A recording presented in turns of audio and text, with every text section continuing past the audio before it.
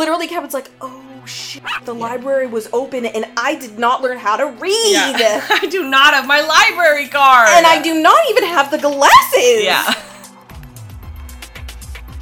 Hello and welcome to our Riverdale podcast, brought to you by the AFICTIONADOS podcast network. My name is Robin Jeffrey. I'm a 27-year-old actor and artist. I like brooding anti-heroes, feminist agendas, and I remember way too many details that no one else cares about. You can follow me personally at Robin E. Jeffrey pretty much everywhere, and our fun fact for this episode is, if you were in the fog with a power outage, what would you do for a cozy little night in? Mm-hmm. Well, what would you do? Well, I wouldn't do what the characters in this show do. You know what? That doesn't surprise me. I think that what I would do is, since I don't have any power, I would just watch something on my laptop until my laptop died. Okay. And then, instead of lighting candles, I would want to light, like, one candle, but I wouldn't want the scents to intermingle, you know? So I would light one, but then the rest I'm gonna, like, turn on flashlights and point them at the ceiling. To create some kind of weird, like, haunted ambiance? Yeah, for light, and then probably read a book. Ambience? Whatever you want. Ambience? I don't think it's ambience. It's not ambient. Well, because it's ambient light. Yes. So. But it's ambiance, because ambience... Why isn't it ambient? Oh, yeah. What? I don't know. Because ambient sounds too much like ambulance with a speech impediment. It's true. Ambience. Ambiance. Ambiance. Ambiance. Yeah, I think I'm just gonna read a book. That sounds nice. Yeah. My name is Brittany Ray. I'm a 32-year-old artist and writer. I like badass moms and long naps. I'm on Twitter at Britannia, where I can be found attempting to be interesting and talking about my cat. I would do some kind of physical art. So I would have candles and I would try and paint or do something with my hands. I'm a very fidgety person, so that's what I would want to do, is like have a purpose. Otherwise, I'm just going to sleep. Yeah, I'm like hanging out on my iPad until it dies. Maybe I'll have a nice bath in the dark. Ooh, that sounds kind of good. Yeah. With your candles? Yeah, well, my one candle. Sorry, your one candle. Yeah. Yeah, that sounds deluxe. Yeah. Today we have more to say about episode 612 of Riverdale, In the Fog. Okay, so In the Fog, I talked about at the end of last episode that In the Fog was some Russian film, right? Yeah.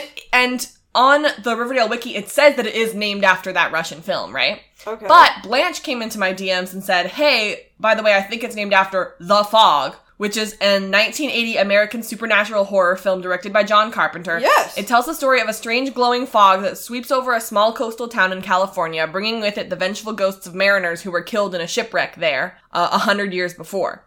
There's also a 2005 remake starring Maggie Grace of Lost fame.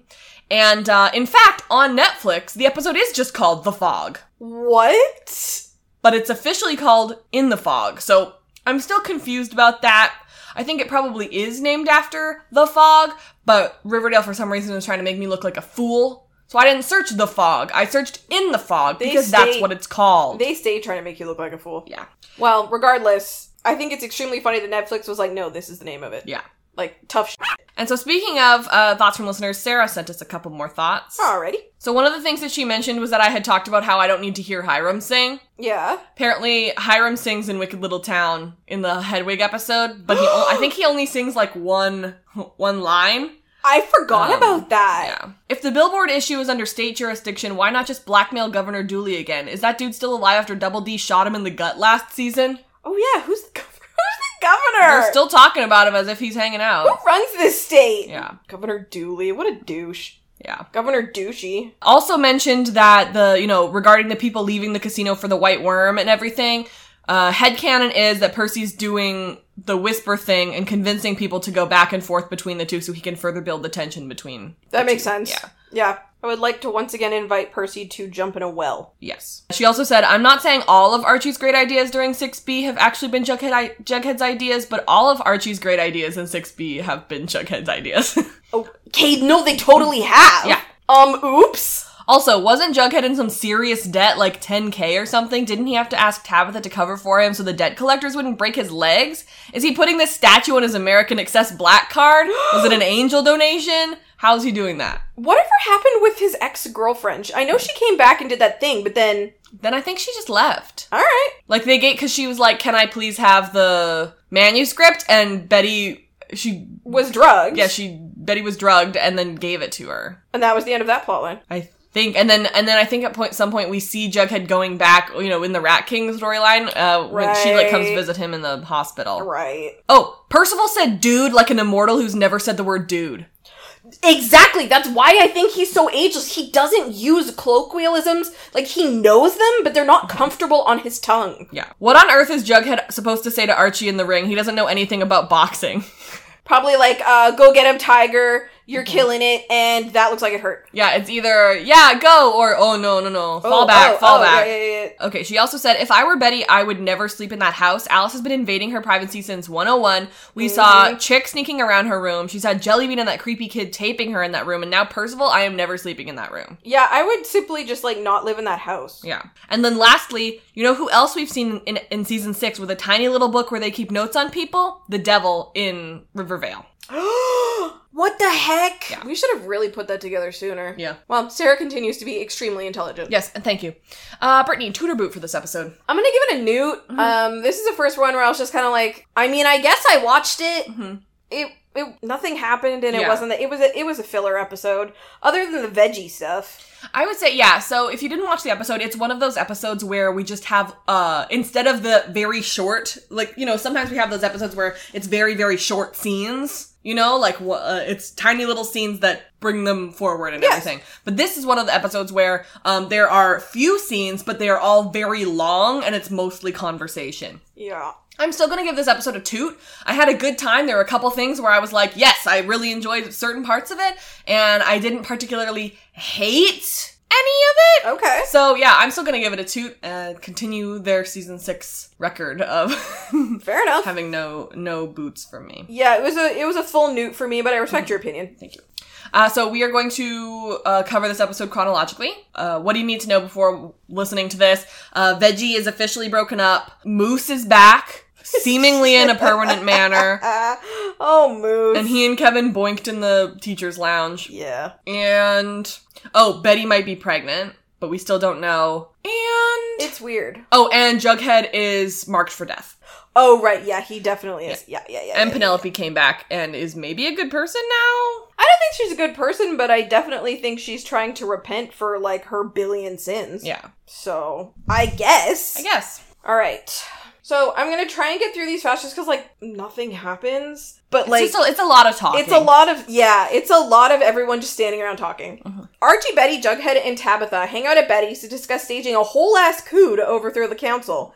Didn't y'all already try this once? Mm-hmm. And then you put those people in charge, and then, I don't know. Sure. It was a good idea at the time. It was a good idea before everyone got brainwashed. Yeah. They're gonna host a meeting at Pop's at nightfall to gain public support and make themselves the leader of the town. Why nightfall? Because it's a secret. Things can be secret in the daytime. Not at Pop's. Fair enough. Unfortunately for them, Alice overhears their plans and immediately runs to Percival to snitch. Yes. So my first note about this is just that Jughead in the voiceover uses the word prognostication. And I just wanted to say that's a good vocab word for him. And in the words of my wife, that's a big word for Elmo. It is. Yeah.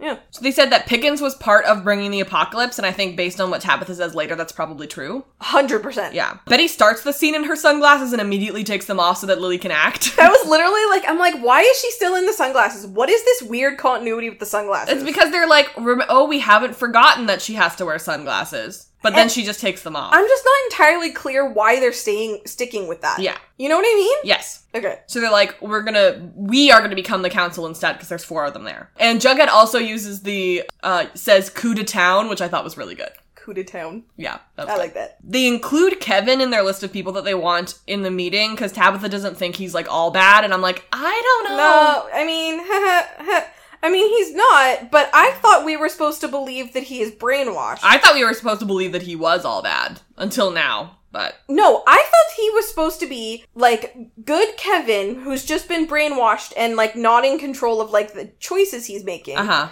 But this episode definitely implied that that's not the case, and that Kevin isn't really that brainwashed at all, he's just an asshole. I think so. I guess. Yeah. It's kind of sad. It is sad.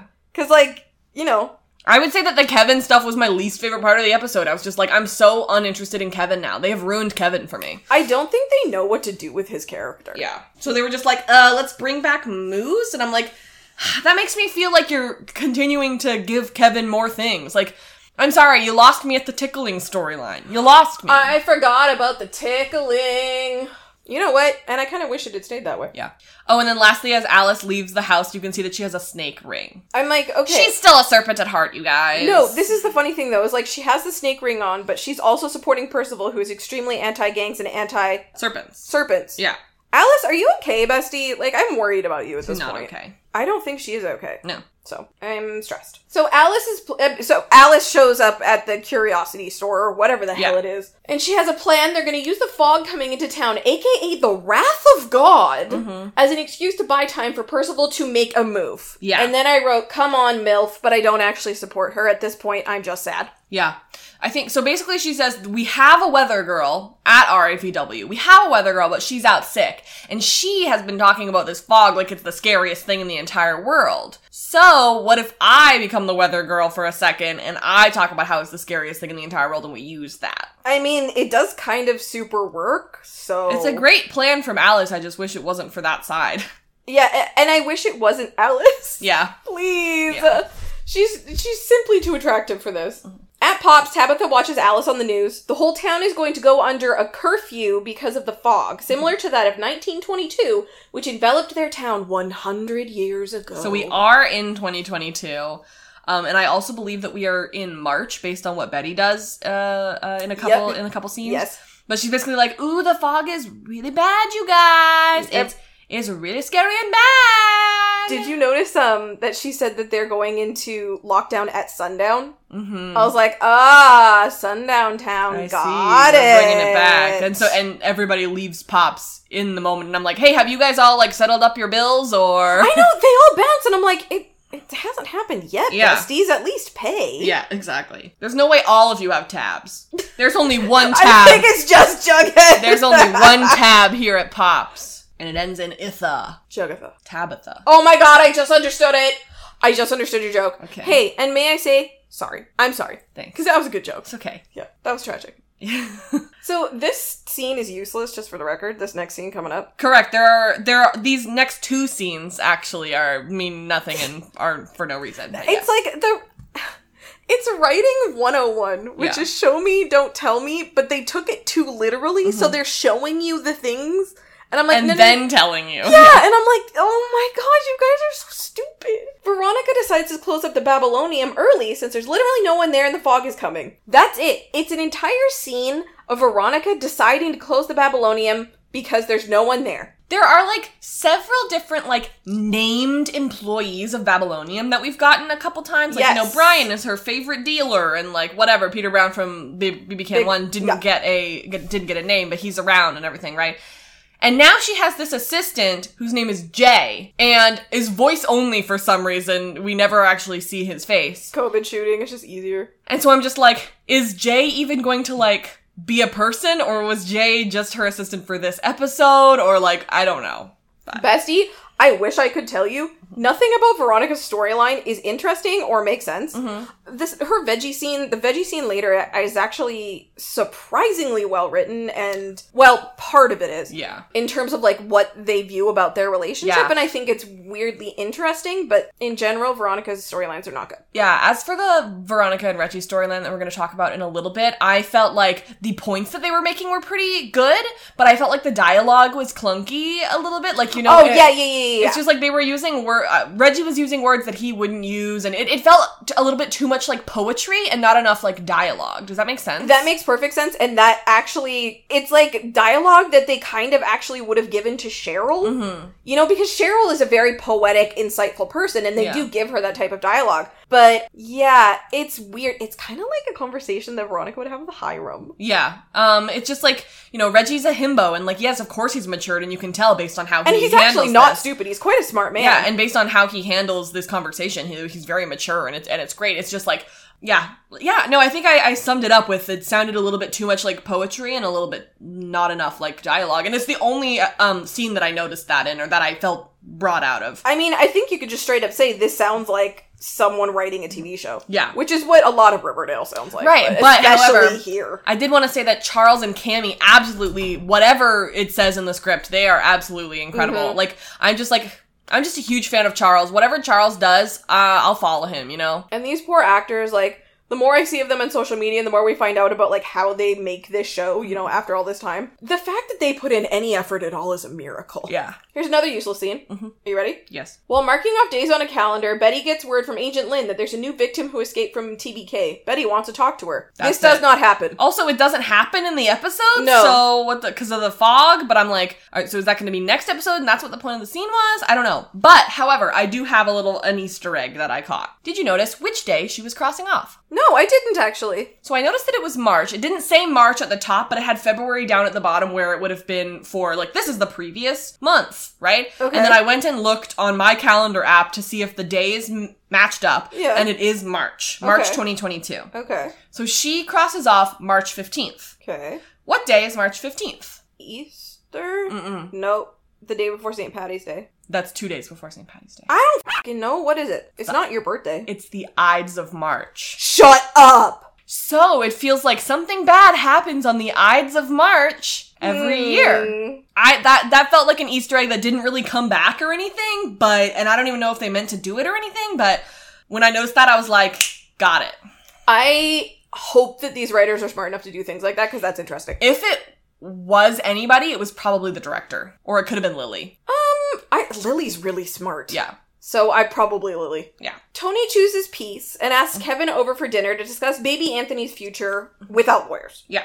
Kevin still doesn't think that two serpents can be parents, apparently. Sure. Okay. So Tony then chooses violence and reminds Kevin of his compulsive cruising and how he's low-key addicted to putting himself in really weird sexual situations. So if you want me to bring that up to the judge, I will. Yeah. And Show up for dinner. Literally, Kevin's like, oh shit, the library was open and I did not learn how to read. Yeah. I do not have my library card. And I do not even have the glasses. Yeah.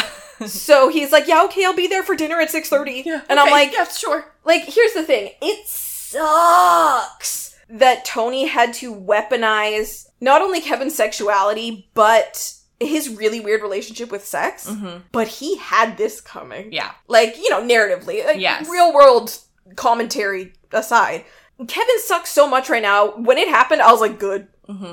Mm-hmm. I don't know. It's hard for me to relate to or root for Kevin right now. I would be rooting for Kevin if Kevin was on a show where the things that, or the choices that he's making would lead to deep emotional therapy or enlightenment or just sort of like a general slowly growing self-awareness that the choices that that person is making are not only harmful to themselves but to others. Mm-hmm. But it's Riverdale, so I think they're just doing whatever they want. Yeah, I agree. And that sucks. Yeah. Because they're dealing with really complicated issues with kid gloves, except that their hands are duct taped and they don't know what they're doing. Yeah. Cool. And they're being dismembered by Betty. So true. So frickin' Penelope is back. Mm-hmm. Back in the habit. Guess who's back in the house? That was a Sister Act 2 joke. I don't think I've seen the film. It's great. You would love it. We only watched the first one. Yeah, the second one's, they take over like a school. Yeah. It's really cool. You would actually really like it. Sorry, I only talk about sequels called Battle of the Smithsonian. That's a really, really narrow sequel pool. Sorry. Anyway, that was that joke. I saw someone on Twitter say that about the Nun 2, and I almost died laughing. Yeah. I was like, that's so good. funny. That's good. Anyway, okay, so she's dressed as a nun. Yes. Penelope explains that after Cheryl basically kicked her out of Thornhill, she traveled the world. You and what money? Aren't you technically a felon? Mm-hmm. And she eventually found herself in the Himalayas at the original convent of the Sisters of Quiet Mercy. Okay, this makes no sense to me, because why the hell would the Sisters of Quiet Mercy have been started in the Himalayas when it is so clearly an Anglo-evangelical society? Yeah. What? No, that just straight up didn't make sense, and I think we kind of just have to, it's Riverdale about that, because there's no explanation. Like, it's so clearly extremist Catholicism, but whatever, okay. Yeah. The sisters have decided that she can pledge herself fully to Christ and join them in being one of the sisters who are fans of conversion therapy and torturing young women, whatever. She has 1 weekend to handle any unfinished business before she takes her final vows, and Cheryl is her unfinished business. Mm-hmm. She has a surprise for Cheryl, but before Cheryl can have it, she needs a bath and some food. Yeah, so this So from what I understand is that, like, the Sisters of Quiet Mercy are actually okay, but then the one that ended up in Riverdale was, like, radicalized and bad. Here's the thing. I don't know if the writers even know. Yeah. And also, the Sisters of Quiet Mercy is a really genius name for a convent like that. The name is so good. That's why I was so pissed that they bungled that plot line so badly. Like, it's a very, very, very good name for exactly what it is. So I don't really see a good church naming it itself that. You know what I mean? Exactly. So when she says, like, after you banished me, after you made me leave Thornhill, I was like, oh, when even was that? I looked on the Riverdale wiki, and that was in the Next to Normal episode, when she sang her a song and made her leave. And every other time we've seen her after that has been in a picture or in a dream. Oh, okay. I fully could not remember that. Was that... I didn't realize that was her banishing her from Thornhill entirely. I think it was because she, like, threw holy water on her and stuff. Yeah. Okay, well, thank you for clearing that up. Oh, Cheryl does say that every time her mother comes back into her life, she gaslights her. I would just straight up, I think Cheryl and the writers don't really understand what gaslighting is. I do think that occasionally Penelope does gaslight Cheryl, but I think most of it is just straight up abuse. Yes, and, you know, I do feel bad for Cheryl, but I also have a bit of a hard time because I remember about Jason's body and everything when she was gaslighting Tony, and then she even admitted to it using the word, sorry, I gaslit you, or yes, I did gaslight you. Yes. And so it's like, okay, so if you know what that is and you know how much it hurts people, why do you keep doing it? Why do you keep doing it? So. I think that's a very fair point to make. I think that Cheryl, the writers don't realize that Cheryl has at times been very, very unlikable. I do think because it's Riverdale, like, they're just all going to be unlikable at some point, and they're all going to do things that are absolutely disgusting that, you know, we just have to get over for the sake of it. But, yeah, it's weird. Yeah. She does allow her mom to stay, though. Yes. So Jug and Tabitha discuss her time travel abilities. I just have to say, I find this to be the most interesting plotline. I think Jug and Tabitha have the coolest relationship. I think that Cole and, I don't know her name. Erin have really easy, comfortable chemistry, and I think that's really cool. And Tabitha, and I've always loved time travel. Yeah. You know? Yes, absolutely. I love a flashback, as I have always said. And something that Brittany was saying, that she thinks that working with Erin makes Cole better. I think, and I believe that. I think they're very good together. I think, well, and Cole actually did an interview where he talked about working with her and how it brought new energy to the show and to him because it was something that was just brand new, you know? She was a brand new character and she fit in with the cast really well, but that it's mostly just those two just hanging out together and he's been really enjoying that. Yeah. Among the things about the show that he doesn't enjoy, which is most of it. And again, I don't blame him. So yeah, Dave had said on our Discord, he had said, like, I think that Erin Westbrook thinks that she acts like she's on a better show. Yes, and I can't help but respect that. You put your whole chest into every job you get. Yes. If you're going to be a regular on a TV show, you put your whole ass into that. Yeah. Yeah. No matter what the show is. And especially because she came in later, so, like, she still has the energy and the drive to do those things. And she still has to prove herself. I mean, I love Tabitha. I love Tabitha within, like, 4 episodes. But she's also, like, cutting her teeth on the show, right? So her storyline, I just think, is getting cooler and cooler, and I just love her. So Tabitha clarifies, like, how the extent of her powers. Robin was right. She can only travel within spitting distance of Pops. Those are her words, not mine. And that she can only travel alone. Jug wants her to go back in time and stop Hiram's bomb from going off so that he never loses his hearing and he doesn't say that he never gets his powers, but like, that would be the consequence of it. Tabitha claims that she's already tried and failed. The bomb is apparently a fixed point in time, and trying to do that would be a paradox, which I screamed at the TV yesterday. I was so mad. I understand, because, I mean, you know, living your whole life being a hearing person and then losing your hearing must be extremely jarring. Yeah, I can see why, if someone gave you the option to get it back and you were new to having that, of course you would go for that. Of course. And also, you know, being able to trade his power seems like an easy trade that he would be willing to make. And that makes sense to me, because a lot of people who are like, what superpower would you want? It's like, the most cons come with mind reading. Yes. You know, like, mind reading is almost a curse. I learned that from Edward Cullen, you know? So I have to listen to the things that you say to me. It's tragic for me. I learned that from Edward Cullen. You know what, though? I learned all of my time travel rules and not rules from friggin' Doctor Who, so who am I to talk? Yeah. So it makes sense that Jughead would be like, hey, I feel like I got the shortest end of the stick. And I think he's probably right in a lot of ways. I do think that it's odd that the price of his power was losing his hearing. Does Archie have consequence to I don't his? think so. Like, Archie's Betty's chilling. got these massive headaches, and I don't know. Yeah, I agree. But I like that Jughead was like, the two examples that he gave of the like sounds that he particularly missed was the clock ticking and burgers sizzling. Yeah, it was really cute. Really sweet. I think Cole has a sincerity to when he acts with her that I think is just, it's nice to watch. He feels comfortable. Yeah. I really like Jughead when he's with Tabitha. Me too. Because at the end of this scene where she says, sorry, I tried, I can't do it or whatever, he said, it's okay. And it's not like he's going, okay. He just understood. Whatever. He's like, all right, I'll get used to it. Yeah. Fine. I had to give it a shot. Like, the fact that she also revealed, like, she'd already tried it. Yeah. Is really cool. She know that he would have wanted to. Yeah. And she wanted to do that for him. The next scene is actually just a shot of the town sign, and it's the fog arriving and the power going out. Yes. This scene is fucking inexplicable to me. And yes, I swore it, and you're gonna have to beep it out, but it's how I feel. Mm-hmm. Are you ready? Sure. You've already seen it. You know what's happening. Yes. Are you, the listeners, ready? So Betty is at her house. Yes. She sees a dark figure standing just outside her home in the fog. Yeah. And she's like, holy shit. So she heads back inside to her house and sneaks out the back door to Archie's. Archie's on the phone with Tabitha. They have to postpone the meeting, blah, blah, blah, blah. She tells him about the weird stranger that's standing in her yard, staring at her house when there's a serial killer after her. Mm-hmm. And Archie says, do you want me to kill that guy for you? And she's like, no. Do you want to just go bang? And then they do. Yeah. And it's never brought up again. It is weird that it's not brought up again, for sure. Yeah, I think it's funny because Archie's like, do you want me to go beat him up? And she's like, no, it could be anybody. And he's like, oh, I'm invulnerable. Well, what if they have palladium? You know, like, I just want you to be safe.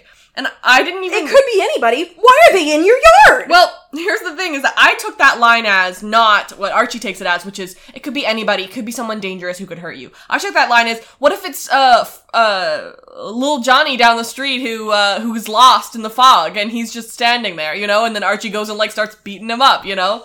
But, like... Could be anybody. Betty literally sees someone in her yard and thinks, that's weird. I think I'll just leave now. Yeah, what? That's fair. However, and I just thought of this just now, is that I have a theory that this is going to come back, and it's going to come back next episode. No, it's definitely going to come back. It's just fucking hysterical to me. It's and I think I know who so it is. Funny to me that they did this and then did not bring it up the rest of the episode. They're like, it's kind of weird that someone's been stalking you. Anyway. It's because I think I know who it is. And I think we're supposed to think that it's the trash bag killer. Wait, now I have to try and guess what you think. Okay. So the easy answer is it's a trash bag killer. Yeah, but I don't think it's the trash bag killer. There's a harder answer. Yes. And do you want I'm assuming that it's Percival. It's too bulky to be Percival. Too bulky to be... Oh. It's not Hal. I think that it was a vision. I think that's why it doesn't come back. Because who do we see in the trailer? Wait. There was no aura around it. As far as we could see. I mean, it was pretty far away, but that's true. And we saw Hal, which I assume is a vision because Hal is dead, in the trailer. I think it was Hal. I think it was her dad. All right, fair enough. I still think it's funny. Yeah. Anyway, so they go and bang. Yeah. And after I do appreciate that in all three sex scene instances, they just cut to black and cut till after. I do appreciate that. I'm like, thank you, because I'm honestly, after 7 seasons, I'm tired of watching these actors be forced to do things like this. Yeah, it is, they have done things that are significantly more explicit than this episode, and I just appreciate them for cutting to black. Thanks. Yeah, me too. Like, I'm no prude. I wanted an Alice and Frank sex scene. I'm not joking. I think that would be I completely understand. Hell. And I'd like to see it too, because I want to see the CW do that. And I want to see how they kiss. Yeah. Like, I'd be really interested to see how those two actors approach kissing each other, because Majin puts her whole self into a kiss. Yeah. So I'm interested in that. After they're done banging, Betty is like, hey, so what are we? And I'm like, should you not know that? Mm-hmm. And Archie's like, well, I'm not seeing anyone else. And I'm like, this is a really weird way to tell someone that you think that you're pregnant with their child. Yeah. Because that's what happened. She says, I'm late. And Archie's like, what? Aren't you on birth control? And she's like, well, no, because I stopped taking it after I was kidnapped because, I couldn't take it while I was kidnapped. Yeah. And Archie's like, well, we're always safe. I do appreciate that, Yes. they're finally talking about safe sex on this show. And I think that you're hyperbolizing for humor, which I of course I am. Of course, but for anybody who didn't see it, it's actually it's a really sweet scene. Archie's very, very nice about it. Yes. And yeah, I just wanted to say that it was that I think that Archie gets like the award for best guy award in this. There's episode.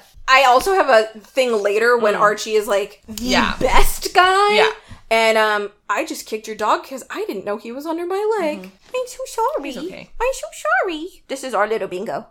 Yeah. Little Bingo. Yeah, little Bingo. I wish that he was also invulnerable, so he didn't have to take him to the vet and spend $1 million.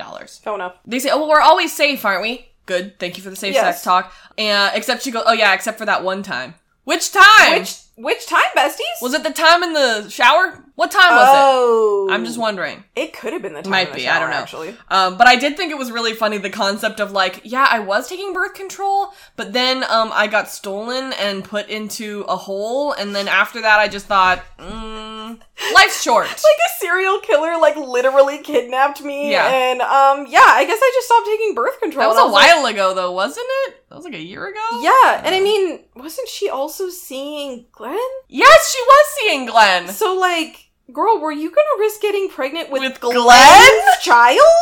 Rip Glenn. I appreciate that the writers at least tried to explain. Yeah. But, you guys suck at your jobs. Yeah.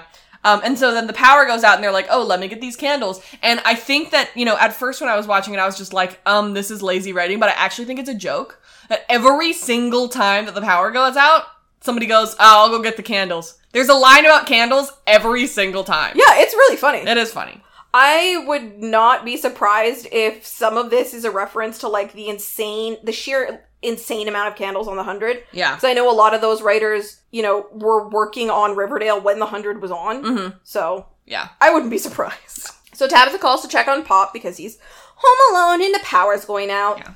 She wonders what she's going to do when she loses Pop, but she's only saying this in her brain. Mm-hmm. Jughead accidentally hears this and verbally tells her that Pop will outlive all of them. Huh! Oops! Are you telling me that Pop is immortal? Because we've been saying that. Yeah. We have been saying that for years, that Pop is immortal. Honestly, if they kill Pop on the show, I'm going to be mad because Pop Tate is such an iconic character. They won't. He's going to outlive us all. Jughead just told us. Like, remember that one time when we thought they did kill Pop and we were, like, yeah. upset? Are you kidding me? Yeah. Tabitha is not thrilled that Jughead is reading her mind and says that it's an invasion of privacy. Jughead genuinely doesn't mean to be doing these things, and he tells her that, but then the lights go out. Mm-hmm. Dun dun dun. It makes total sense that Jughead would think that she's talking about Pop because she was just talking about him on the phone, and he didn't see her, like, do a side-eye at him before she thought it, like we did. And she just used pronouns. She didn't say, oh, like, what am I gonna do without my grandpa? Yeah. It was straight up just him. But I, like, immediately knew that it was about Jughead because she gave him, like, that side-eye. Yeah.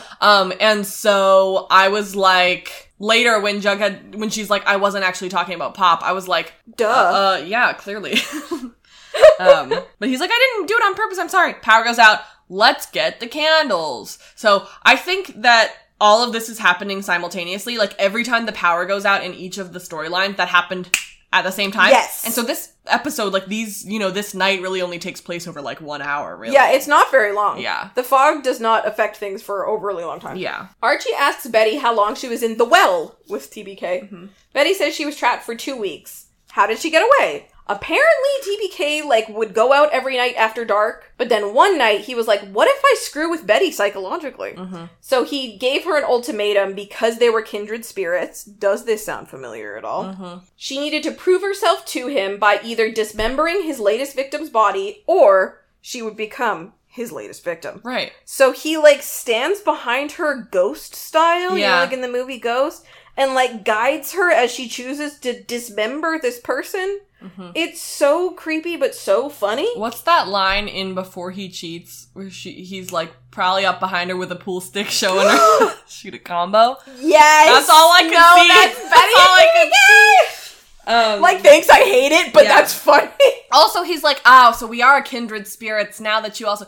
No. Is it just Hal again? Well, I didn't dismember this body because I wanted to because we're the same. I dismembered this body because you told me I had to or I would die. Yeah, he was like... Like, there's no correlation. Yeah. But it's, like, the most hilarious, like, logic that people apply, which is, oh, this because this. And it's like, no, this because life was threatened. Yes. And so this TBK stuff is exactly the same as the TBH stuff in season 2. Literally, because he was like, like, you remember when he, like, lured her to the house and then there was a gift and she had to put on the mask and look in the mirror because she is also the Black Hood or whatever? So like, it's the same storyline. We are the same. You are also a murderer, serial killer, Jeans. And so, like, it's the same thing. Like, does TBK know that? Yeah. I don't know. Is TBK Chick? Wow. Robin. Chick is every single villain. Robin, I'm telling you. So it's probably Chick. That would be amazing. They haven't brought Chick up in so long. Yeah. Like, let's just have it be that. If TBK is somebody who we know, he is not currently being played by somebody that we know. No, and they never are. Yeah. Whether that be Dr. Curdle Jr.'s voice or not, I don't know. I think it sounds like him. Like, sometimes it does and sometimes it doesn't, but... then again, all Canadians sound the same. Yeah. In the, like, on the wiki, the person who plays the trash bag killer, like, he has a name and he's a Canadian actor and he's just Hey, if you're new here, I said all Canadians sound the same because I'm Canadian and Robin's Canadian and we all sound the same. Yeah. Yeah. Well, it depends on where you are from We're from Canada. But you know what I mean? Yes, we all think all our vowels are messed up. Yes. Betty tells Archie that she was psychically dismembered that night, which when you watch the scene, you're like, oh, that's pretty poetic. And then you watch it back and you read it and you're like, ah, this is stupid. Okay. Archie says that she is not psychically dismembered and that she actually did the right thing. Mm-hmm. And that sometimes he wonders why he's still in Riverdale after everything that's happened. It's kind of a weird tone shift, but it's fine. Yeah, but it's really sweet, so I'll allow it. It works.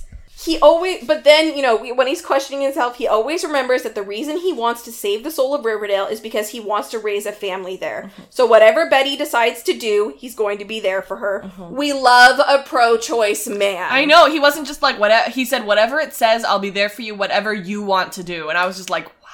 Exactly. It's like, at no point did Archie feel entitled to anything. Whatever Betty wanted to do, Archie would make peace with. And I think that's just... It's nice to hear that from a fictional male character on TV when we're very much in the middle and in danger of losing abortion rights in the U.S. Mm-hmm. You know, it's nice to hear. Mm-hmm. I also liked the detail that TBK put on classical music while he dismembers. Yeah, what's up with that? Which I thought was pretty funny. And I'm like, oh is my that God. a clue? I don't... That's what our fun fact should have been. What would you listen to? While dismembering someone. Somebody. Taylor Swift. Really? That's just all what the I revenge music, though? Yeah, but that's just what I listen to in general, so. Fair enough. I think if I wanted something that had, like, a vibe, I would probably go with Nicki Minaj. Mm-hmm. Just because her energy, her music, because it's so high energy, gets me up and excited, and you need the energy to cut someone up, you know? So now they're, like, bonded forever or something because they did that together, I guess, which is gross. Sure. At least the body was already dead. Yeah, at least you didn't have to kill someone, I guess. At least you weren't, like, hearing their screams as you cut off their arms. Which seems like something that TBK would probably like. Yeah, I'm actually kind of surprised that TBK didn't choose to do that to her. But yeah, Archie says we'll get the test tomorrow, and whatever you want to do, we'll do it forever. Or we'll do it together, I mean, but also that. We'll do it forever. I just wanted to say congratulations to Betty from the pilot episode. Oh my God, living her dream. Like, literally wanted to have Archie's living her dream, you know? That's cute, I like that. Yeah. I did think about that. So Reggie stops by the casino to pick up his stuff. I didn't write the Babylonium because the amount of times that I tried to write Babylonium and the amount of times that my phone said no. Mm-hmm. Ronnie, honest to God, tempts him into a drink and strip poker. Yeah. The lights go out and they laugh that it's a sign from God. Mm-hmm. Children, that is a sign from the devil himself. Yes, which is what Reggie says. They have branded cards, and then later we see branded robes, and I just think that, like, it's bougie. Like, if the CW was still releasing merch... Yeah. That Babylonium design is very nice. I want an El Royale sweater so bad. Please give it to me. I wonder if it's just straight up in the CW shop somewhere. Yeah. But, you know, people on that show work really hard for no reason. Whoever did the Babylonium branding worked really hard for no reason. Yeah. But I treasure them for that. It's very Gatsby. Like, that's exactly looks like the Great Gatsby. Well, yeah, because movie tie-in thing. Art Deco is coming back in terms of like interior style and graphic style. You know, like right now we're in retro, but we're also seeing a lot of like Art Deco elements come in. So this is very on trend right now. I thought it was nice that he said he was going to ask her if she needed a ride to the meeting. So even if they're like they're fighting, he still was going to ask her if she needed a ride. Like he still loves her. And he says it's like a Stephen King movie out there. So the Stephen King movie that we are currently in alluding to is The Mist. It is a 2007 American science fiction horror film based on the 1980 novella The Mist by Stephen King. The film is not good. The plot revolves around members of the small town of Bridgeton, Maine, who after a severe thunderstorm causes the power to go out the night before, meet in a supermarket to pick up supplies. While they struggle to survive, an unnatural mist envelops the town and conceals vicious Lovecraftian monsters as extreme tensions rise among the survivors. I actually watched this within the last 6 months. It's a little strange. There's a lot of racial tones that I think are just not dealt with properly. There's some commentary on, you know, extreme evangelical beliefs, which is also, it's not as deftly handled as it could be. But yeah, it's a weird movie. The entire time that I was watching that movie, I just kept thinking about how the lead actor looked constipated the entire time. So, like, you know, that's my review. That's how I feel when I started watching Prison Break. I never finished it, but I got so distracted by the fact that, what's his freaking name? Wentworth Miller, his eyes, like his eyebrows were knitted together all the time. Yeah. And when I, like squint like that and have my eyebrows together for a long time, I get headaches. And so all I could think of was the fact that that guy must have a headache all the time. I mean, if he's even, like, maybe that's just how his face is. Maybe it is. I don't know. Who's to say?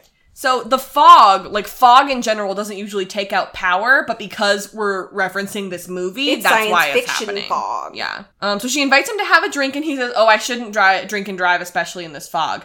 And that's a good boy Reggie, that is. That is a good boy Reggie. Saying that out loud, being like, no, I'm good. Instead, he says, actually, drinking and driving is bad. It's extremely funny that the writers decided this episode, they're like, oh, maybe we should teach kids on the CW some lessons? Yeah. And so Veronica's just like, well, don't drive then. And it's a good thing that Percival's off at his other meeting from later because... Exactly! When Reggie asks later if they can go to one of the champagne suites, I was like, are y'all gonna just absolutely make Percival's night or ruin it? Yeah. Like, which one? I loved the moment. In fact, this is my favorite line of word. No spoilers. Okay. But when she's just like, let's play poker. And he's like, I play poker all day with the wise guys. It's all I do. And she goes, well, let's play strip poker. Do you play that with the wise guys? What if Reggie was like, yeah, I'm not interested. Yeah, actually, like, I'm really tired. I've had my clothes off all day. Yeah, exactly. It's really chilly. They keep hustling me out of all of my clothes. So the power goes out and they're like, gotta get some candles.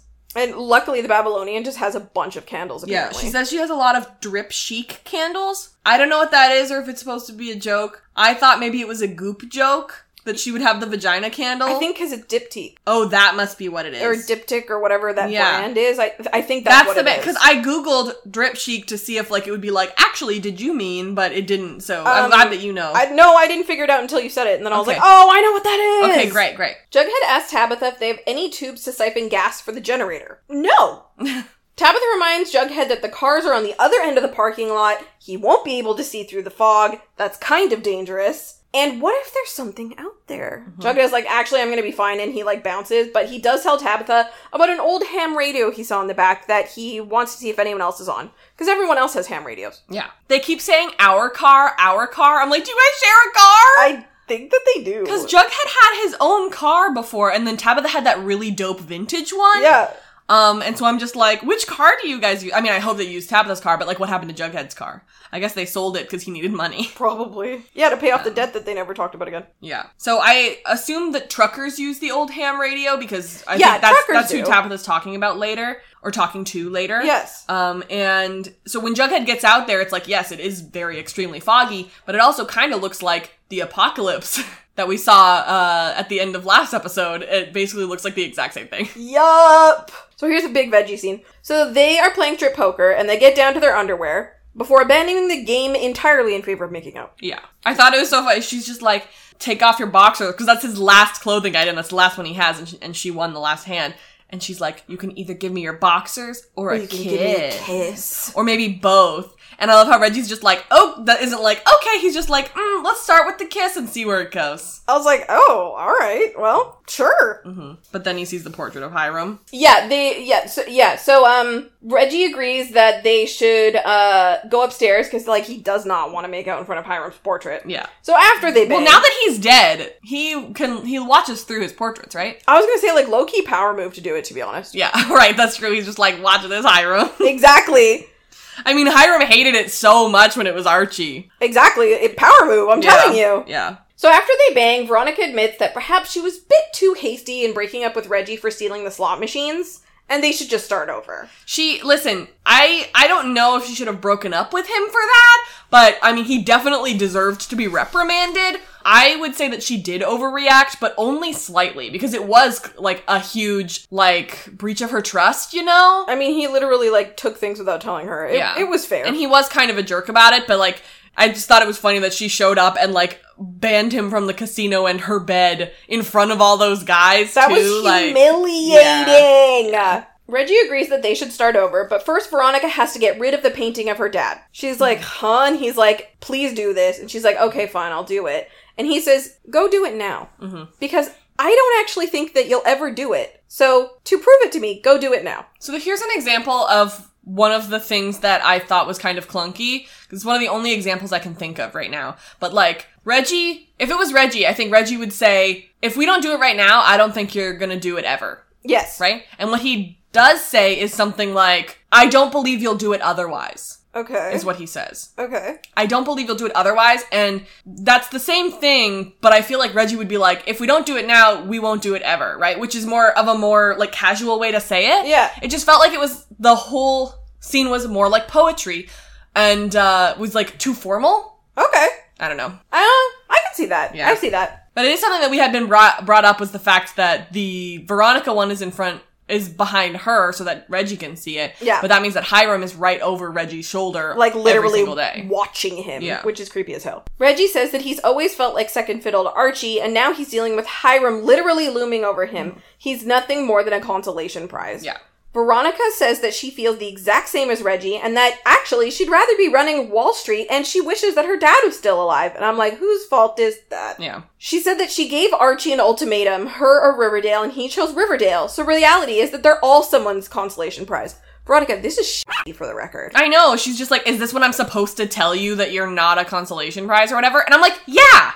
Exactly. Yes, of course. Exactly. He's your boyfriend. You love him, and you've been together for so long. Exactly, but apparently they're trying to, I guess, break up Veggie. I don't know. I mean, some of the points they make, I'm like, I guess, but, like, you don't have to break up 100%. You just have to, like, know that these are your problems and work on it. Yep. And if you really care about each other, you guys can make it happen and just know not to make your parents' same mistakes. And also, maybe stop treating each other badly. Yeah. I don't know. So Reggie says, in your ideal world, who is with you in New York? If you could live in New York, who's with you? And Veronica's like, well, it's not an ideal world. And, like, I already gave Archie the ultimatum. And Reggie was like, all you had to do was say me? Yeah. And this would have worked. You, like, literally, you know, she's beating around the bush or whatever, but she said Archie. That's what she said. Yeah. She said, well, I wanted it to be Archie, but he said no, so it doesn't matter. And it's like, no, all you had to say was... It matters, bestie! Yeah, are you kidding me? You're saying this to his face? To your actual, like, boyfriend and business partner, you're like, you can't recognize the fact that Archie has moved on. Yeah. And you guys were the world's most boring couple. Oh my god. I think Veronica thinks they were so sexy together, and I'm like, you two were as interesting as a piece of wood. Yeah. But, like, then she has this line where she's just like, okay, forget Archie, forget my dad. It's just me and you, and we're in this room, and that's all that matters. And I'm like, that's still not good enough. Yeah, exactly. That's still not good enough, because that's not realistic. No. Because Archie still exists, and Hiram still did exist, or whatever. You know, it's not relevant. What if we pretend that they don't exist? No, that's not the reality of the situation. Precisely. So then Reggie comes in with the most insane, brutal line, which is honestly pretty true and fair. Yeah. He says that, they're just not good together. Mm-hmm. They're toxic around each other, actually. Yeah. And that they are, in fact, recreating her parents' dynamic. I love this moment because, you know, all of us are sitting on the couch and we're just like, oh, I can't believe he said that. And then he makes it even better. Veronica is a lot like her dad, and Reggie is recreating his own parent dynamic as his mom chose her career over his dad every time. I loved the moment where Veronica was like, what? I'm not my mom. And he's like, no, you're not your mom. No, you're not. I'm your mom. You're your dad. You're your dad. I'm just like going along with whatever crap you get me into. Yeah. And you don't really seem to care. That was my favorite part of the scene. I thought it was really good. It was very brutal and very insightful. Yeah, I agree. Veronica had wondered if the reason they were such a good match is that they're bad for each other. So they have to break their toxic cycle for both their sakes and not be together anymore. Yeah, so Reggie says, okay, I'm gonna go. And what an extremely mature young man. Yep. I never expected this from Reggie, and I love it, and I think Charles is amazing, and my next question is, what happened to Reggie for the rest of the episode? Because if he left, he went into the fog, where is he? Also, did they drink? They did drink. Yes, they did. He can't, where did he go? I have no idea. He can't drive. So, this is like the one good scene and the most notable thing that happens in this episode, I think, is that Veggie breaks up. Yes. After all this Other than the pregnancy thing, I think. Yeah, that's true. But then again, we don't get the answer to that. Exactly. Oh, that's it. Yeah, so that is the end of part 1. So before we go on to part 2, we're going to talk about Patreon real quick. It is a service in which you can donate to some of your favorite creators. We have a Patreon. It's patreon.com/theafictionados. And there are some pretty cool perks that you can get if you join it. It is a monthly donation, and at $1 a month, you get early access to every single podcast, and a lot of people think that that's really worth it, especially for weekly podcasts like this. $2 gets you access to our Discord server. $5 gets you 10% off at Visit Binnyland, where Brittany sells stuff, High Birdie Embroidery, where I sell stuff, and Lost and Found Candle Co., where Casey sells stuff. She's one of the hosts of our Lost podcast. So 10% off at all of those places for $5 a month. And my personal favorite is the $10 a month level, which is our Patreon-only podcast, which is called Okay, Love You, Hi, and we talk for about 45 minutes every 2 weeks about whatever topics we feel like. Literally anything. Yeah, and we take suggestions from the people who listen, and it's really fun. It's nice to just sit down with your friends for 45 minutes and chat. Just chat, yeah. If you can't do that, check out those 3 places where we sell stuff. You can support us and also get something cool out of it. And other than that, just recommend us to a friend or check out our other podcasts if this is the only one you listen to. We really appreciate it. Thanks. Thank you. All right, so going into part 2, unfortunately, we have to talk about Kevin a lot more. So Kevin is grading papers, and he's having flashbacks to Joaquin, who I miss very, very much, and I'm still extremely salty about how Joaquin died and what happened to him. Yeah, and that's fair. Yeah. So he also flashbacks to all of the cruising, that one dude in the spa and all that stuff, and he's like, oh my god, I'm late to my dinner. So he starts, like, heading up and is like, if I'm late to my dinner, Tony will be mad at me, I gotta go. So he heads out, but Moose is here, and it turns out that he is the new PE teacher. This is so wild. Please stay! This is so funny. Moose comes for such small little blips, and I'm just like, just stick around, buddy. It's so weird that Moose is back, like, why now? Yeah, because they don't know what to do with Kevin. That's why. Yeah. They genuinely just needed him to make Kevin interesting again. Fair enough. Genuinely. Okay. And Kevin's like, oh, I didn't know that you had been hired. And I'm like, seems like something that the other teachers would know, but... Well, maybe he just doesn't pay attention to anything. Yeah, he's like, I'd love to catch up, but I have to go to dinner. And Moose is like, well, you can't leave because of the fog, so we'll wait together as it lifts. And Kevin's like, okay, but only for half an hour. Okay. That's not what ends up happening. I don't think so. So Tony and Fangs are at their place, and there is some Tostitos branding, which I love. I was so excited. I have never heard you scream like that in my life. I was so excited. No, you heard me scream when I saw Peter Brown from BB Can 1. Oh, that's a good point. But I've been waiting for Tostitos. I love Tostitos. In fact, if Tostitos needs a brand ambassador, I will be that person. Oh, wow. I love Tostitos. Shoot your shot, bestie. However, if you're going to try Tostitos, the multigrain ones are the way to go. They have more flavor. I actually completely agree with that. They do. Yeah. I would never get normal Tostitos, ever. Multigrain Tostitos are the only way to go. We are in agreement. Yeah. I put them in my salad. I put them on, like, pasta dishes sometimes. Yep. They're incredible. I love them so much. They're just the best garnish. You're completely correct. It's like you put them in your salad instead of croutons. It's so good. Anyway, huge fan of Tostitos. You're so funny.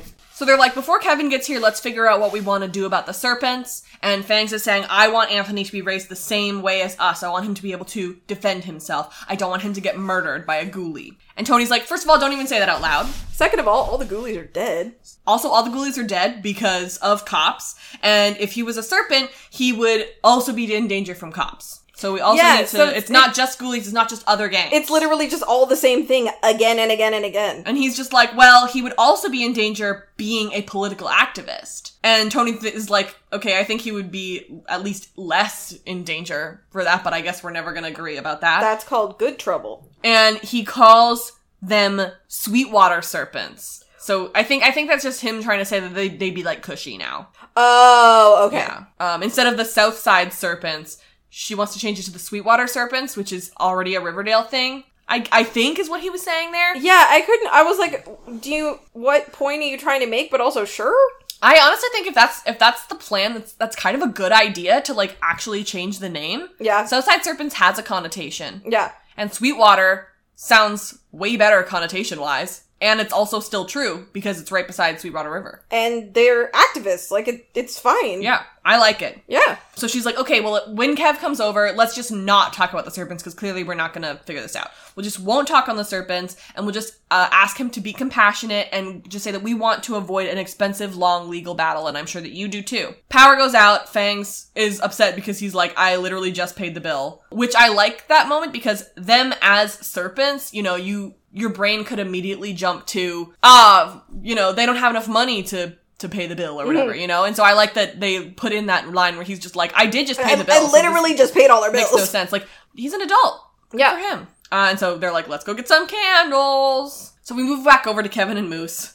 And they somehow found all of these candles in the school. I guess! It's a lot of candles for that room. But I guess they need a lot of candles because it's a TV show and everybody needs to be lit. Oh, yeah, of course. So, he says, well, I'm still teaching here. I'm also a part-time deputy, for my dad.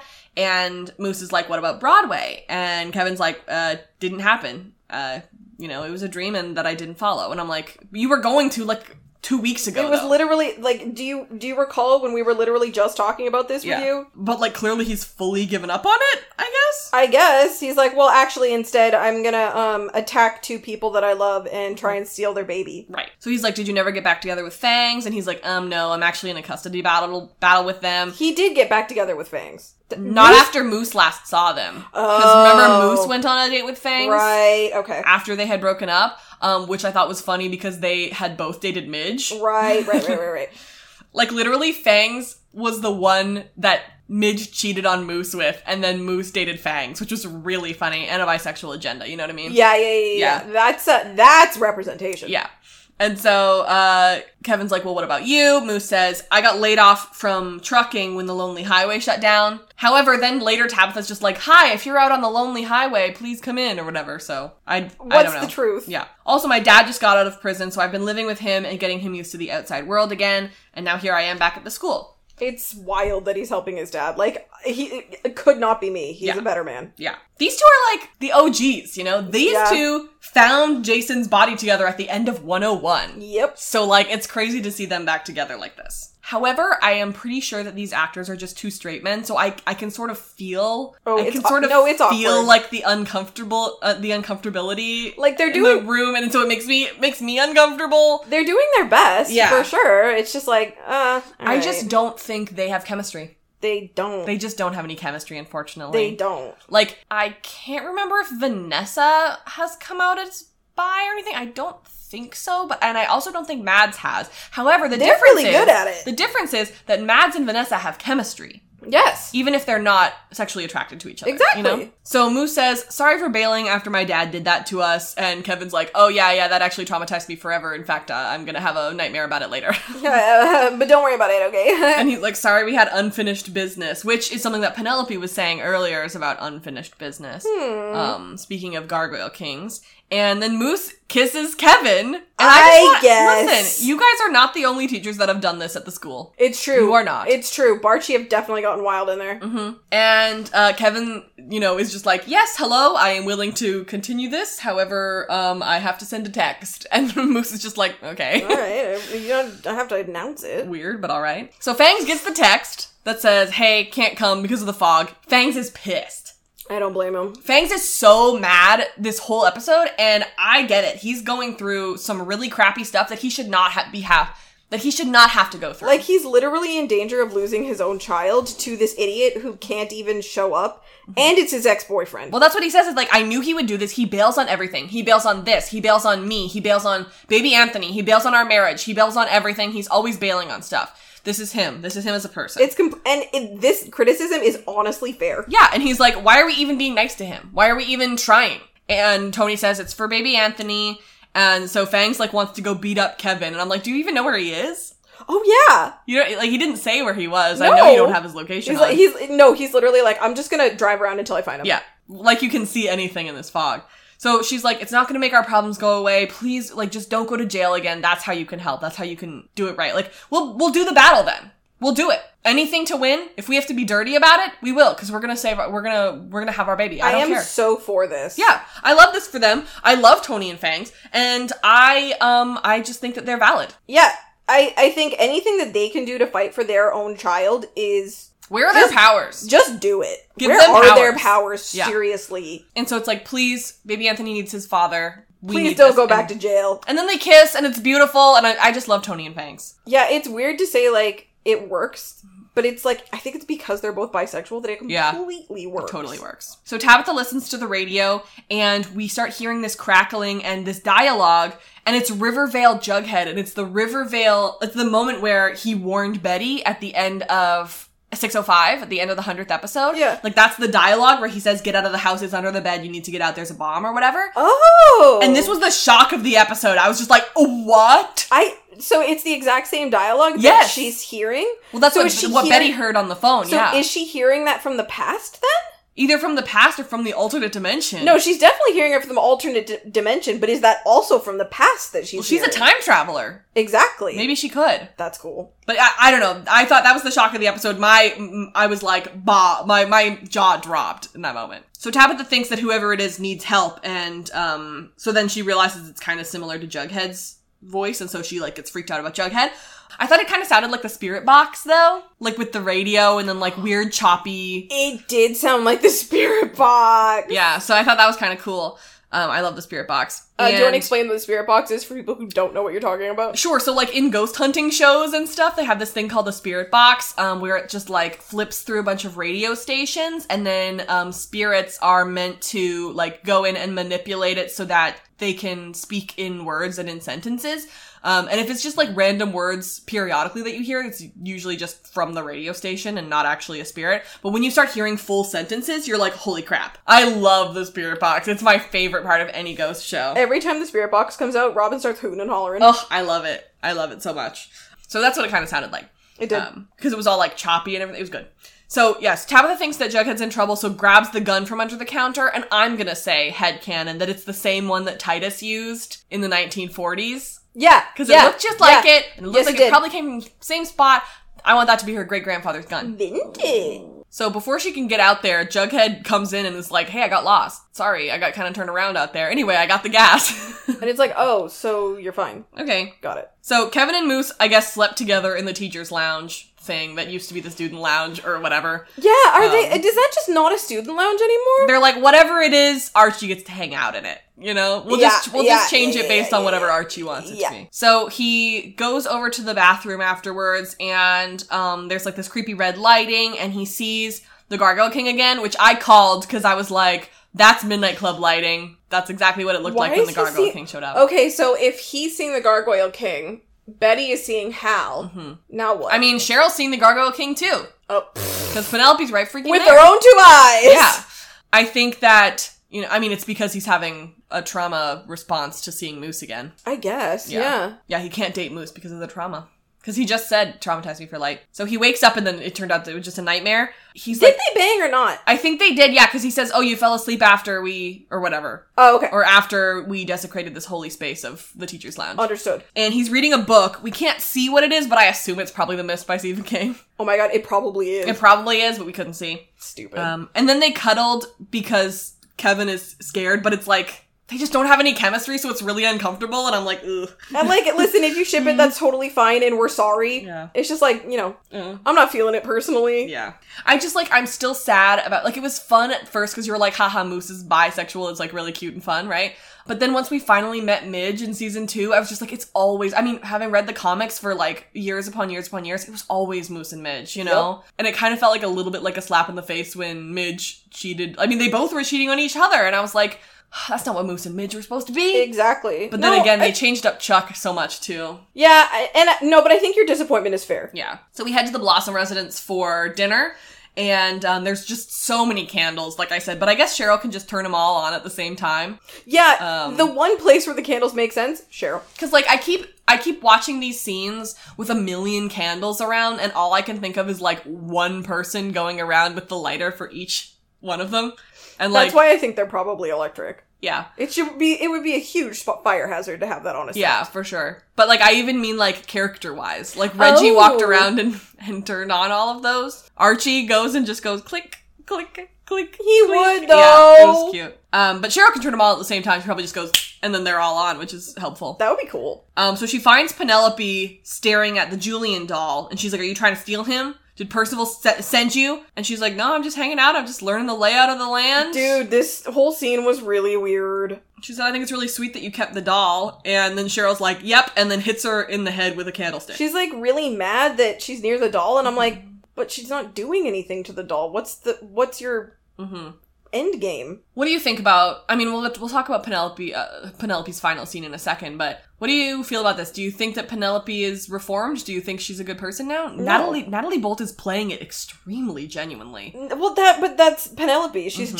she can trick or say anything. Yeah. No, I think it's a bunch of bull. I don't know.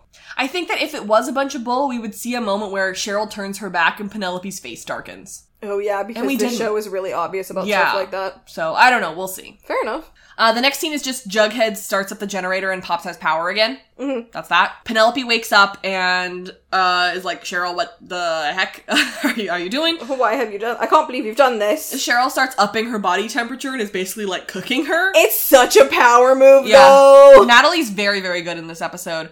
And Penelope's like, okay, I guess, and just like believes it. Because I mean, they did like witchy wind stuff earlier. And also she can absolutely feel that she's being cooked alive. Yeah, she's like, I guess I believe it. And so Cheryl has this great moment where she says, you used to be the dragon and I was like a maiden locked away, but now I'm both the maiden and the dragon and I protect myself, which is really great. I liked that scene. Yeah, it was fine. This is just a weird storyline, to be honest with you. So Penelope's like, please don't kill me. Like I told you before, I have a surprise. They're letters from Heather, who is her best friend from junior high, who was like her sexual awakening or whatever, like was the first person that she sort of experimented with, I guess. And she's like, every day after she moved away, she wrote to you and I intercepted them and now I want to give them to you now to show you that I'm better. Yeah. That I'm a better person. And it's just interesting to me that Penelope in the past didn't just burn the letters. Like, there's something about Penelope being good now and wanting to give her the letters. But there's something about bad Penelope in the past who I'm just surprised that she kept them. Yeah, why did she keep them? I wonder if it's like so that she could use them for blackmail later on or something. Probably. That's all I could think of. Or just to be cruel. Yeah. So Tabitha broadcasts to tell the truckers to look for the sign if they're lost. There's that scene. Sure. Cheryl reads the letters. I think we're going to bring in Heather. I think if tell everyone your theory though. Which one? About Detective Drake. Oh, here's what it's less of a theory because it doesn't have any legs. It's more of a hope. Yeah. Is that I wanted Agent Drake to come back in from a couple episodes ago because I want her to date Cheryl because she's very clearly fruity. Mm-hmm. And how cool would it be to be like an X-Files agent dating a pyrokinetic person? Like that'd be so freaking cool. It's giving Mulder. So my theory / hope is that her name is Heather Drake. I think that would be cool. And she's Heather. I think it would be cool, dude. I want it so bad. I want it. You know, looking at the blurbs for the next few episodes, it looks like potentially Veronica might be getting powers, which I've been waiting for. Mm-hmm. And also, Cheryl, like, figures out whether or not she wants to talk to Heather, which I'm excited about. But it also feels like Heather is kind of that person who's always going to be someone we talk about and never someone we get to see. So I feel like Heather could be more of an idea than a character, but we don't know. So Penelope brings in tea, and if I was Cheryl, I'd be like, does it have drugs in it? Yeah. I keep getting drugged by, I know that was Abigail, but I keep getting drugged by tea, so I'm a little worried about that. So she's like, I've been wondering why she never got a hold of me. Like, why did you do this to me? And I'm like, she didn't, like, find you on Facebook, or, like, after you, okay, who knows? So she says, Mom, why were you so cruel to me? And Penelope says, I recognized in you something that I was trying to kill in myself. Penelope's fruity confirmation. We've been new since Midnight Club. She was really weird about Sierra. Yep. We knew it. And it's like, did Mads choose to do that? Like, did Mads know? What was there was definitely something in the script for that. There was absolutely something in the script for that. So she says, I'll be gone with the fog tomorrow. I hope you forgive me. Basically that. If this was their last hurrah for Penelope and they were trying to absolve her, and this was like her redemption moment, I like that they brought up the fact that she's fruity or whatever, but what a weird thing to choose to be like, she's a nun now. It's also a really horrific trope that the reason that people are homophobic is because they themselves hate like what they are. And that's in television a lot. And it's just, I don't know, it's horrible. But we do been new. They've been talking about that since season 3. It's true. So that morning, Jughead explains that the fog was gone in the morning and most of us had some sort of clarity after, now that we've had these long conversations. So Kevin calls Fangs and he says, hey, you're right. Let's discuss joint custody. I'd be willing to discuss that, so we don't have to do lawyers. And Fangs goes, oh, you want to discuss it, huh? Oh, gee, well, thanks, Kev. Team Fangs. I don't care. Oh boy. Thank you so much for doing me this solid. Well, you want to discuss joint custody. Well, I don't want you anywhere near my son. I want my son, this is an incredible line, I want my son to be raised with integrity. And I don't think you have any integrity. Wow! Shots fired. He's like, you're still on the fence about Percival? Like, first of all, see you in court. Second of all, watch your freaking back. Incredible. It was amazing. It was amazing. Kevin had this coming. Yeah. Like, he's been pissing me off for so long. Yeah. I absolutely love that scene. And Kevin is, like, still at the school when he makes this call, so I wonder if Kevin spent the whole night at the school. Well, probably. If he could, he probably couldn't drive home. Yeah. So Veronica's back at the casino, and she's looking at her Hiram painting because Reggie is obviously gone, and she looks at it from across the room. And Veronica does her little PA thing to call her her faceless assistant Jay, and says, "Hey, send in some stuff so that I can wrap this up and get rid of it." And I'm like, you think Jay just has butcher paper at the casino, or are you making him go? I think he probably used to go get it. Ugh. I hope he gets paid handsomely. Probably does. So, back at Pops, there's a new news broadcast for them to watch. And Alice is saying, we're just here interviewing the new mayor of Riverdale. How long was that fog? Literally an evening. However, I do have to say, my favorite moment in this scene is the amazing detail that Tabitha has to tell Jughead what the TV is saying. Oh, I didn't even pick up on that. Because he obviously can't hear that. He can't hear that part. And so he's just like hanging out until she says, oh, there's something on the TV. And then he says that she has to explain to him later what the rest of the broadcast was. That's super cool. I really like that detail. Says that Frank and Alice got together without Tabitha to abolish the council and elect Percival. And they collected like enough signatures or something to be able to do that. Sure. I'm pretty sure that the whole point of the Council of Four is that all 4 of them have to be a part of the conversation. Yep. Like, stop doing stuff without Tabitha. Not only do I think that that's morally wrong, but I also think it's, like, legally wrong, right? I mean, yeah, but technically they make the laws. Yeah, that's true. And I also wanted to say, if there were subtitles on the TV, Jughead would know what they were saying. So maybe we should turn on the subtitles. Subtitles are important. I need subtitles to get through life. Yeah. So Betty and Archie are also watching this, and, Betty likens him to Hiram again because Hiram was also the mayor. I'm like, why are we bringing up Hiram so much? This smells fishy to me. Yeah. And Jughead knows that it's just like a step towards dictatorship, basically. And he's right. So how do we stop him? And Jughead and Tabitha have another really important conversation because this whole episode is just conversations. It really is. So she says, okay, full disclosure, I have actually gone back to try and stop the bomb and save your hearing. But Percival always won because you didn't get your power. She tried 1,384 times. Now here's my question. Okay. Do you age every time you go back to, like, you know how, like, with the use of the time turner? Yeah. If you go back 3 hours, you're now 3 hours older because you have lived 3 more hours, right? Yeah, I think she aged through that. She looks the same, but if she's well, tried... it probably wasn't... It's probably maybe she lost a day or two. Yeah. She probably just did it over and over and over again. Yeah, that's true. But she tried almost 1,400 times. I feel like she'd be like a while. That would take a lot of time. Yes, it would. But she's like, we need all of our powers, but especially yours, because yours is so similar to Percival's. So it's really helpful to have it. Yeah. So she says the only time we ever won against Percival, which was only twice, out of almost 1,400 times, we only won twice. And in both of those scenarios, you die. So I was actually crying, not about losing Pop, but about losing you. Because I know it's inevitable. Like, okay, so Jughead's gonna die? And it's a fixed point, and she's been struggling with whether or not to tell him. And he says, hey, it's not the first time I've been destined to die, but I'm not sure what that line means because I don't remember what that is. Please, someone tell me. Oh my god, yeah, I don't know either. Destined?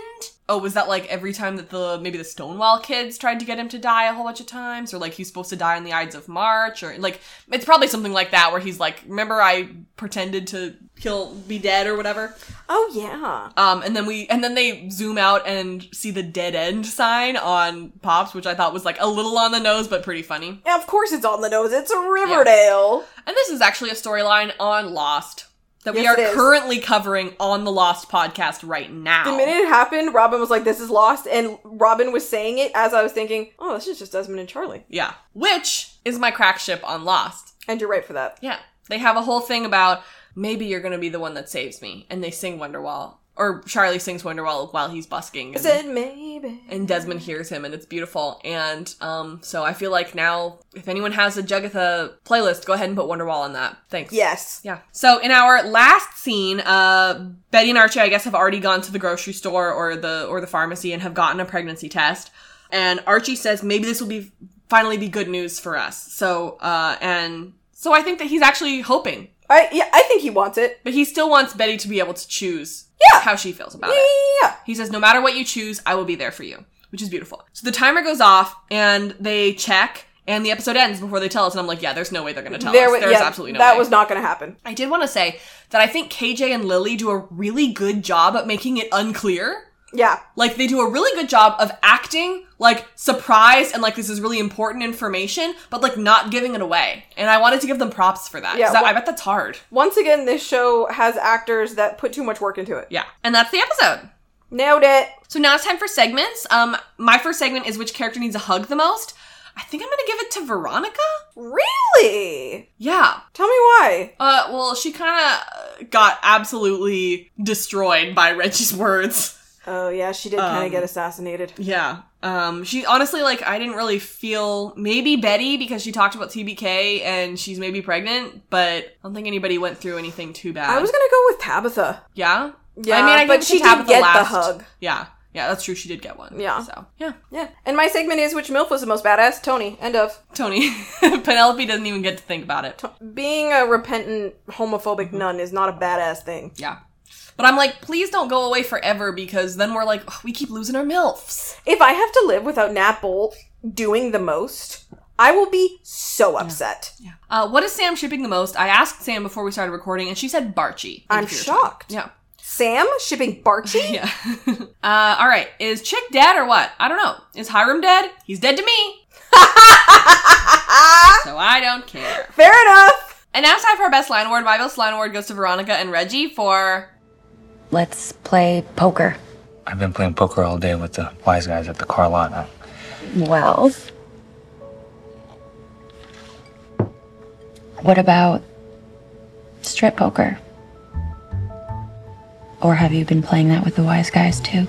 It was a cute moment. It was. I laughed. I liked it. And I think it's funny that they keep calling them the wise guys, like that's their title.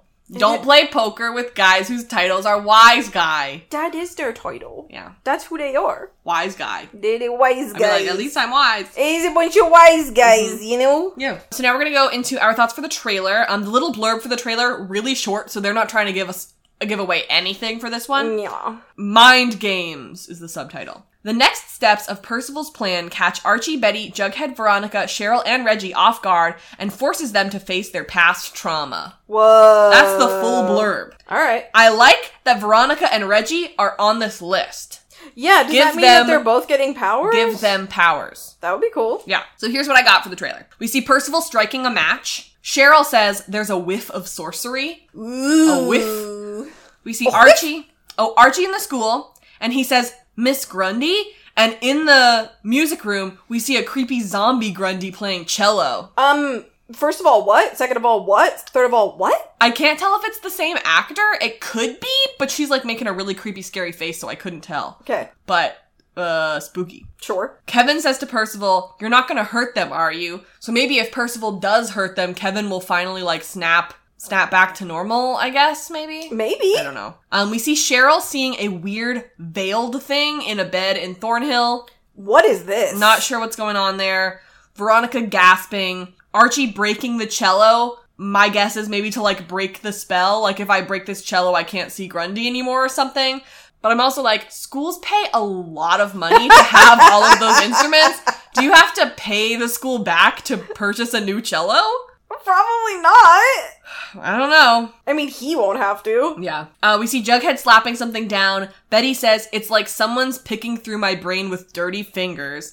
And then we see Hal, who is like a janitor, like a custodian of some kind. Yeah, why is Hal there? I think it's probably she's like seeing a vision, and it's actually just a random guy. Ooh, that's intriguing. Mm-hmm. But I also think that's sort of like parallel to like the fact that he was a Black Hood, and also he tried to get everybody to think that Svensson was the Black Hood who was a custodian. Yeah. I don't know. Betty, Archie, Jughead, Veronica, and Cheryl in Thornhill staring down at the fire. I love to see Veronica here. Please I'm glad keep that including her. She's finally in a storyline that isn't about Reggie or her father. What's that about?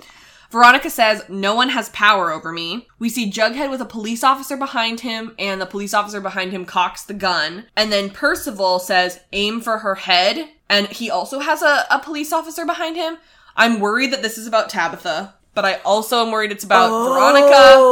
I'm worried about everybody. Yeah, and I think that you're right to be worried about everybody. Yeah. So thank you so much for listening to this episode. Our music is Terminal by Good News Tunes. Thanks to Sam for hanging out in her room and cutting her own hair while we recorded this podcast. My baby. She's so smart. Yeah, I would say thank you to my dog, but he was a bit of a boofer. Yeah, he was bad. He boofed a little. He did. We still love him, though. Mm-hmm. If you're so inclined, please leave us a review on whatever podcast platform you're listening to us on, because we don't know. That'd be great. If you're a fan of The 100, we'd like to talk about that show too.